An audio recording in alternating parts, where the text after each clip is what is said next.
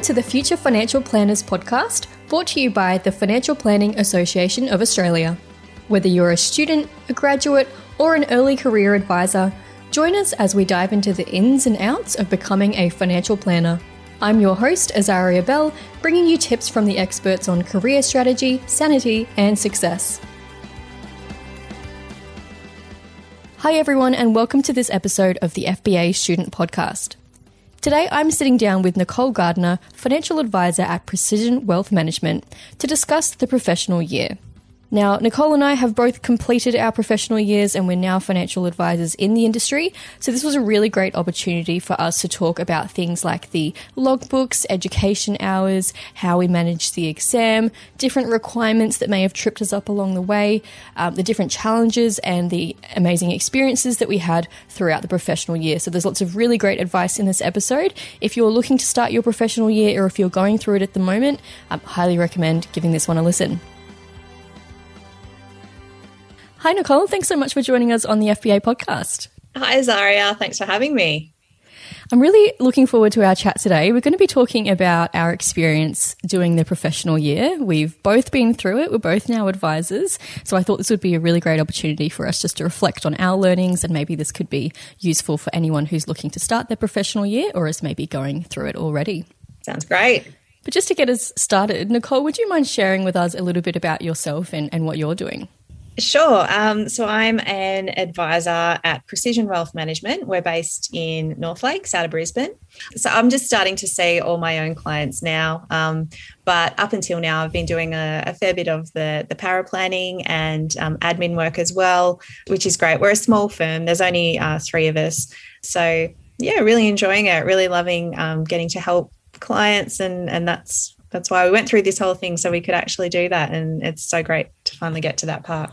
Yeah, amazing. And when did you finish your professional year? Finished my professional year in July this year, 2022. So, yeah. Yeah, perfect. And for anyone who hasn't heard my background, similar situation to Nicole. So I think I finished my professional year maybe a month or 2 after Nicole, so still quite new. Financial advisor at a business called Skye Wealth. We are insurance specialists and we're fully online. So we work primarily with young people getting their life, disability, trauma and income protections sorted out. But it was a long road to get here, and I'm sure we're going to have a lot to chat about. So I might just jump into the first question. Sounds great. Let's go. So, Nicole, how did you bring up the professional year with your employer? Was it something that they were already expecting you to do, or is it something that you proposed to them? Well, when I started my professional year, I was lucky to be working within a business that was very much about growth mindset, and I felt there really was a culture for continual learning and challenging yourself to grow and improve, as well as a culture of just generally achievement for both yourself personally and from the team perspective. So to begin with, that was just a really positive environment for me, where I felt I could bring up the question of doing the professional year, and I was confident that it would be well received, which it was. So yeah, it came the time that I wanted to start the PY, and I sat down with the business general manager, and she was really supportive of me doing it, very encouraging, and she definitely had a let's go attitude, which was great. But then there was also this sort of yes, we really want to help you with that, Nicole, but we've actually never done it before.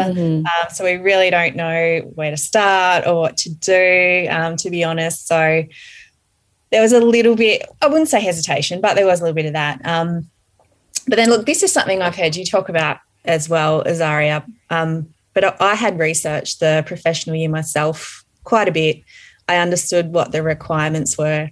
And so I positioned it with my employer that basically, other than the licensee registering me for the professional year, everything else was really up to me. I put the onus on myself to take the responsibility, to ensure I was completing the tasks according to the framework. I'd be the one completing the logbooks. I organised my own structured training, formal education component. And so for me, the activities of the professional year, it was actually already what I was doing as part of my role, just business as usual.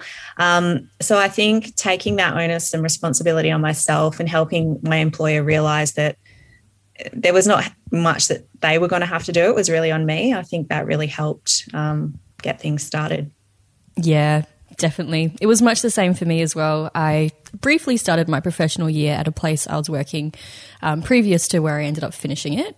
Just wasn't the right fit, but I did the same thing. I kind of did all the research about what was going to be required of myself, the licensee and the supervisor, and I put it into a document and made it like a little bit of a presentation saying, hey, this is all what I need from you.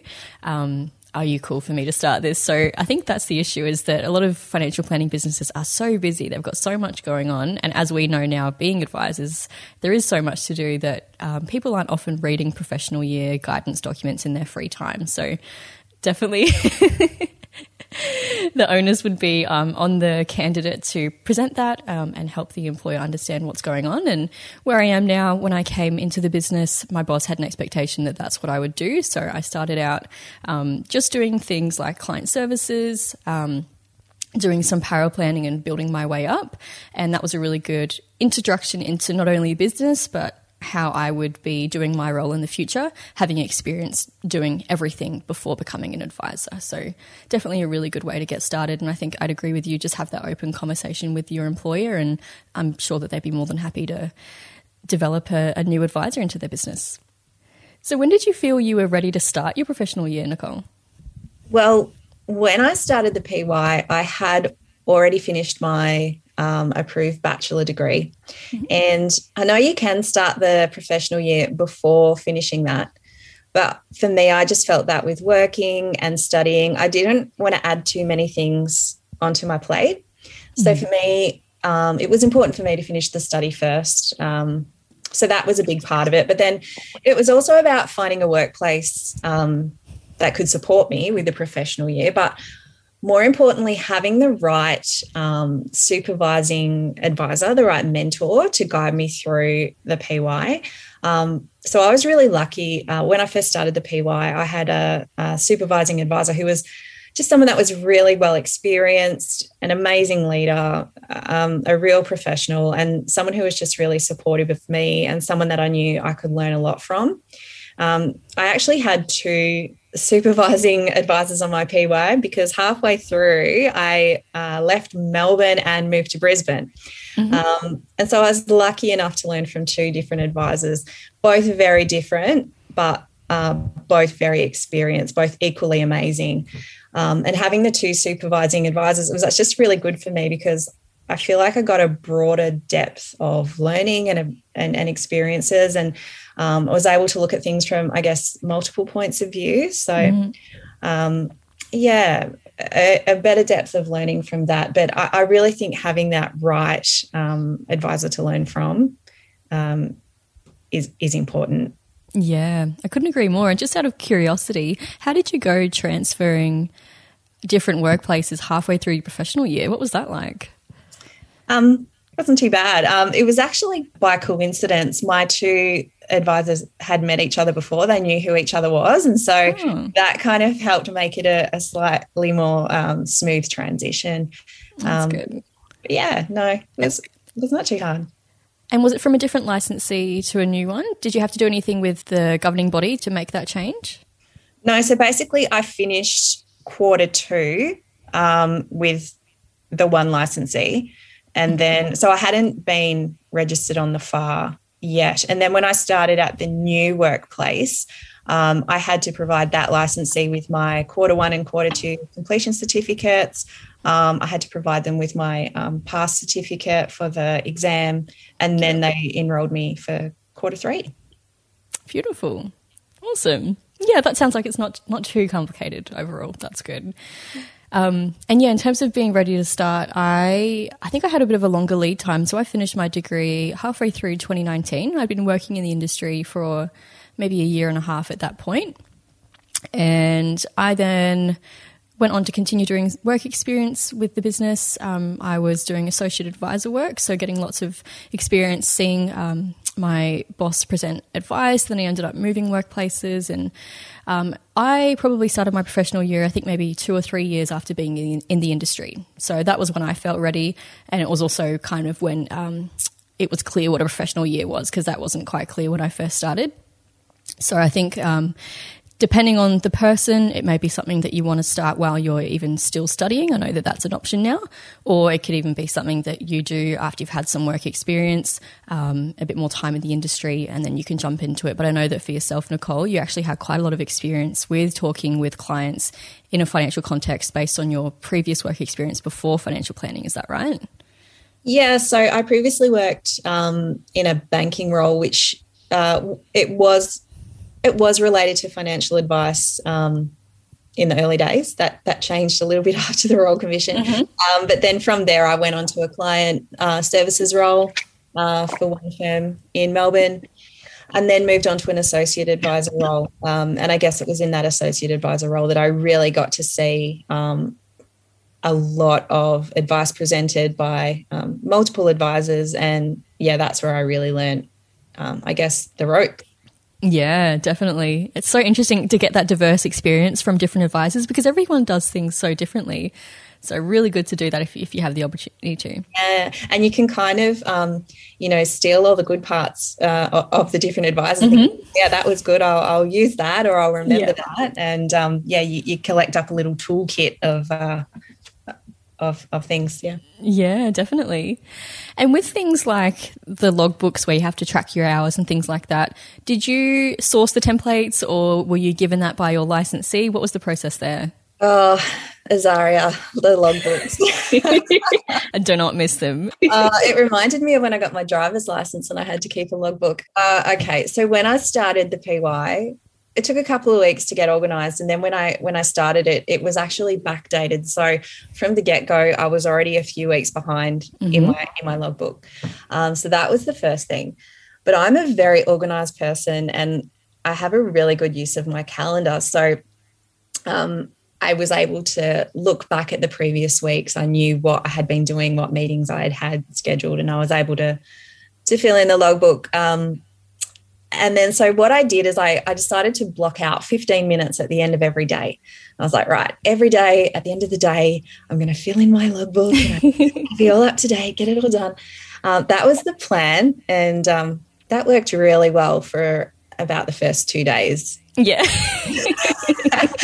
And then, meetings, emails, phone calls, busy with work. Mm-hmm. And all of a sudden it was the end of the quarter, and I realised I hadn't had my logbook filled in every day. So then it was a process of going back through my calendar, remembering what I'd done and filling it in.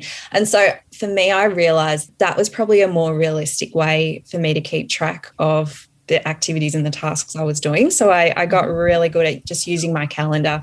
I'd be like, okay, what have I done? I've just done like an hour of modelling, tap that into the calendar, got a client meeting there, I did a file note there, whatever I had done, and I'd record it that way. And then at the end of each quarter, go back through, fill in the logbook. That's a great idea. I wish I had this conversation 6 months ago, because I totally would have done that. Well, I'm not saying that's the best way, but that's what worked for me. So yeah, I would have loved to have been more disciplined and logged it every day, but I certainly didn't. I found myself in the same situation as you, being like, oh, it's been a few weeks and I haven't popped anything in there. But when I first started, I also had to backtrack what I'd done previously. And at that stage, I was filling out an end of day report every day that would get sent to my boss with just what I was doing during the day. So I was able to use that as a basis. And then in the business, we use tasks for everything. So we tick off tasks whenever we complete them, and then that's all in our history. So I would just go through all the tasks, and as well as my calendar, to get an idea of what I've done. That was all easy to record in the logbook, but I'm sure it would have been much quicker if I just spent 10 minutes doing it every day. So people out there, they can learn from our mistakes there. And from our mistakes, yeah. And you're right, there are templates. I used the Fazia, however you want to pronounce it. I used their template because they were still a thing. Yeah. But yeah, I'm sure there's plenty of templates online that you can use. Yeah, definitely. I think my licensee gave me a copy of their templates, which I think were just edited versions of the FASIA or now ASIC template. And the FBA also, I believe, still do have templates out there as well. So if your licensee is a smaller licensee and you're not sure where to source those, check out the the Treasury website, and also check out the FBA as well, because they've got some really great resources there. Now, another question I see a lot in the community, Nicole, is how on earth do you get 100 education hours? Where does that come from? How did you go about that? Yeah. So I think that is the scary part for some licensees. For me, I had already decided that I wanted to do the master's degree in financial planning through Kaplan. So I had already started the first couple of units of that before I started my professional year. And so for me, I basically got in touch with FASIA and I said, hey, look, I'm doing this master's degree. Does that count towards the structured training formal education? And they said, yeah, absolutely, that counts. So I was like, good, I don't have to change anything. Perfect. I'm kind of already doing it. But I think you've talked about before, Azaria, you also use Kaplan for your structured training. Yeah, that's right. So when I first started my professional year, I needed to do an ethics bridging course because at the time that I did my bachelor's, ethics wasn't a part of that. So a lot of those hours counted towards my education hours, and then the rest of them were primarily licensee training days, things like Kaplan's CPD hours. So I got my my licensee to set me up in Kaplan, and I could do lots of learning through there. And then a lot of insurers, so I know TAL's one of them, have CPD hours. So that was really helpful as well, just going into webinars and logging all of that down. So it's definitely possible. 100 hours sounds really intimidating, but if you just register for different webinars and different online courses and things like that, that can all add up pretty quickly and give you a good diverse range of education in your professional year. Some great tips there. For sure. And then in terms of education, one thing that I imagine is quite daunting to a lot of people looking to go into the professional year is the financial advisor's exam. So how was that experience for you? What did you do to prepare, and how was it overall? Yeah, well, I was pretty nervous about the exam. It felt like a big deal, and I had been reading a lot about, experienced advisors and looking at the pass rate, how many people were passing, how many people weren't. And so it was a bit daunting, a bit of pressure that you put on yourself. But I did some practice exams online. I think there was one through the TAL Risk Academy. There was a couple of other ones that I did. And I also had a really good chat with some of my colleagues who'd already sat the exam just to give me an idea of, what to expect. And they gave me some advice and tips. But overall, what really helped me was I think I already had a really good understanding of the relevant legislation, the code of ethics. And these are things that I'd done through uni studies and through the Kaplan ethics unit. So a lot of those units in my financial planning degree did have a big focus on Corporations Act, Chapter 7, Section 961B, best interest duty and all that stuff. So understanding the legislation and then how it flows through to our obligations as financial advisors, that was a real help for me in the exam. And also by that stage, I had been studying for a few years and taking exams was a normal thing for me. So I think having taken a lot of exams and being able to understand what the marker is looking for, that was a bit of a skill that definitely helped me pass. But yeah, waiting for that pass mark to come through was a bit of a nerve-wracking experience, I can tell you. Yeah, I was terrified to open it. I almost just didn't bother. I didn't want to know the outcome. I was so nervous.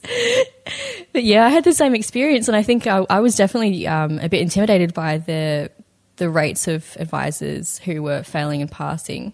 But I think it's important to remember that if you're fresh out of university or if you're currently in university, I think the majority of the reason that some advisors do fail is just because it's a completely new environment to be sitting in an exam for them. Maybe it's been years since they've been in a structured learning environment like that. So as long as you can deal with the pressure of an exam, they do have all of the relevant legislation and resources available. So it is quite open book in a way.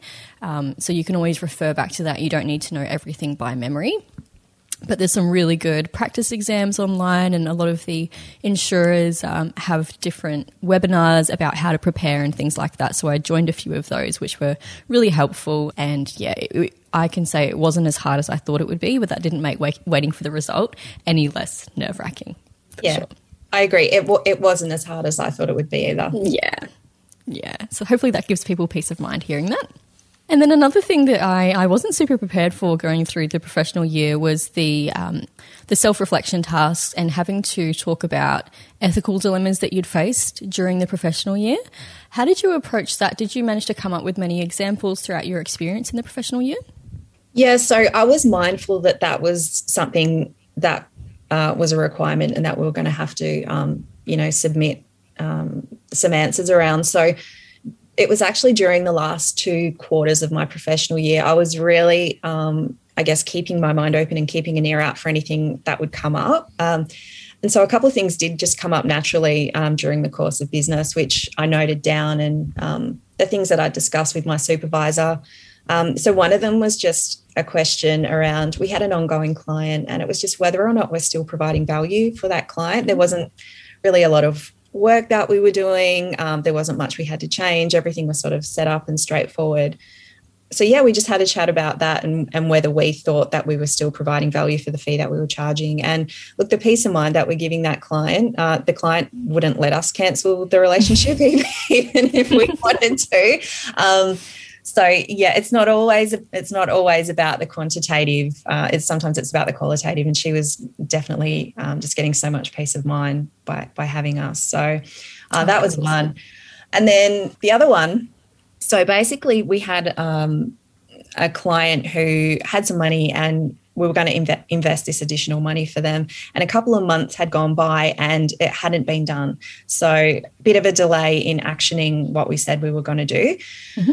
We picked up on it, and what had happened is markets had actually fallen. So it was a better outcome for the client that we hadn't invested it. But then there was the question around, well, how do we fix this? And so obviously we told the client straight away, listen, we said we were going to do this. We mucked up. We didn't do it straight away. It's worked in your favour because we've had this, market downturn. But being honest with the client, and it's such an important part of, building trust and maintaining trust and just our obligation to the client. So that's kind of a no-brainer, but we felt that was an ethical dilemma, and how do we deal with that and how do we move forward from it? So yeah. And it's really great that you're having those conversations with your boss and they're taking you through the different ethical dilemmas and how you're going to approach that, because it's so valuable when you become an advisor yourself and having the confidence to have those conversations with clients. Well, the thing is, the client didn't even bat an eyelid. They were like, oh, yeah. Okay. It's always a bigger deal for us than it is for the clients. Yeah.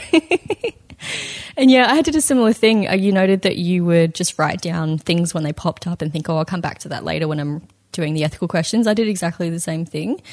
So definitely good to be vigilant and just think while you're going through the professional year, if anything pops up, I'll note that down because I'm going to need that in the future. I'm trying to remember what all of mine were, but I know that one of them was that we had a client who had emailed us after the advice presentation meeting and had said, look, I'm still really confused. I'm not quite sure what's going on, but I do trust you guys, so I want to go ahead and sign the off on the advice.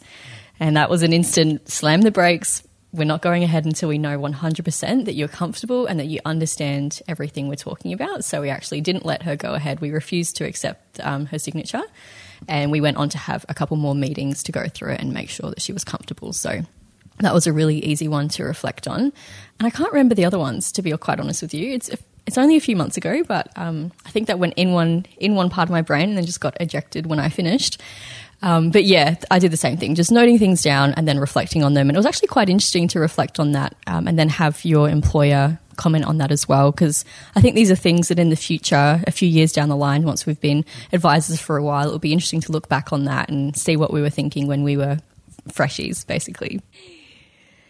So were there any requirements of the professional year that tripped you up and that you wish you had known earlier to avoid that? I thought a bit about this question, and for me there really wasn't, because I really did spend the time researching it before I started. So So no, nothing really tripped me up. For me, it was, well, I guess the only thing that I struggled with initially was some of the tasks, quarter by quarter tasks are a little bit vague. There is a bit of vagueness, but other than that, no, nothing really tripped me out. It was pretty straightforward. Yeah. That's good. Yeah, I felt that I was pretty confident with the requirements from FASIA at the time. But what happened was that I got halfway through my professional year, I finished my exam and I was ready to move through to the third quarter. But I had only done, I think, 30 education hours. And this wasn't a requirement of FASIA, but it was a requirement of my licensee that I had to have finished half of my hours before proceeding to the second half of my professional year. And that wasn't actually the rule when I started the professional year, so I hadn't known that.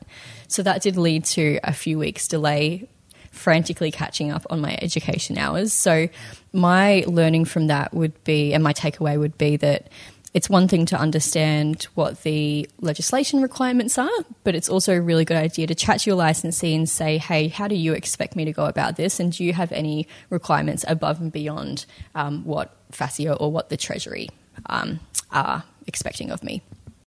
So once you finish your professional year, you lodged those forms, they all got approved. What next? What did you do? Were you instantly a financial advisor? Did you get thrown into your first client meetings? How did that go? Well, like you said, a week before I was due to finish the professional year, I got in touch with my contact at the licensee and I said, hey, just letting you know I'll be finishing next week and please let me know everything that you need me to send through. So I was all ready to go, all organised. And the day that I changed from provisional advisor to just financial advisor on the FAR, I was actually at a conference in Cairns.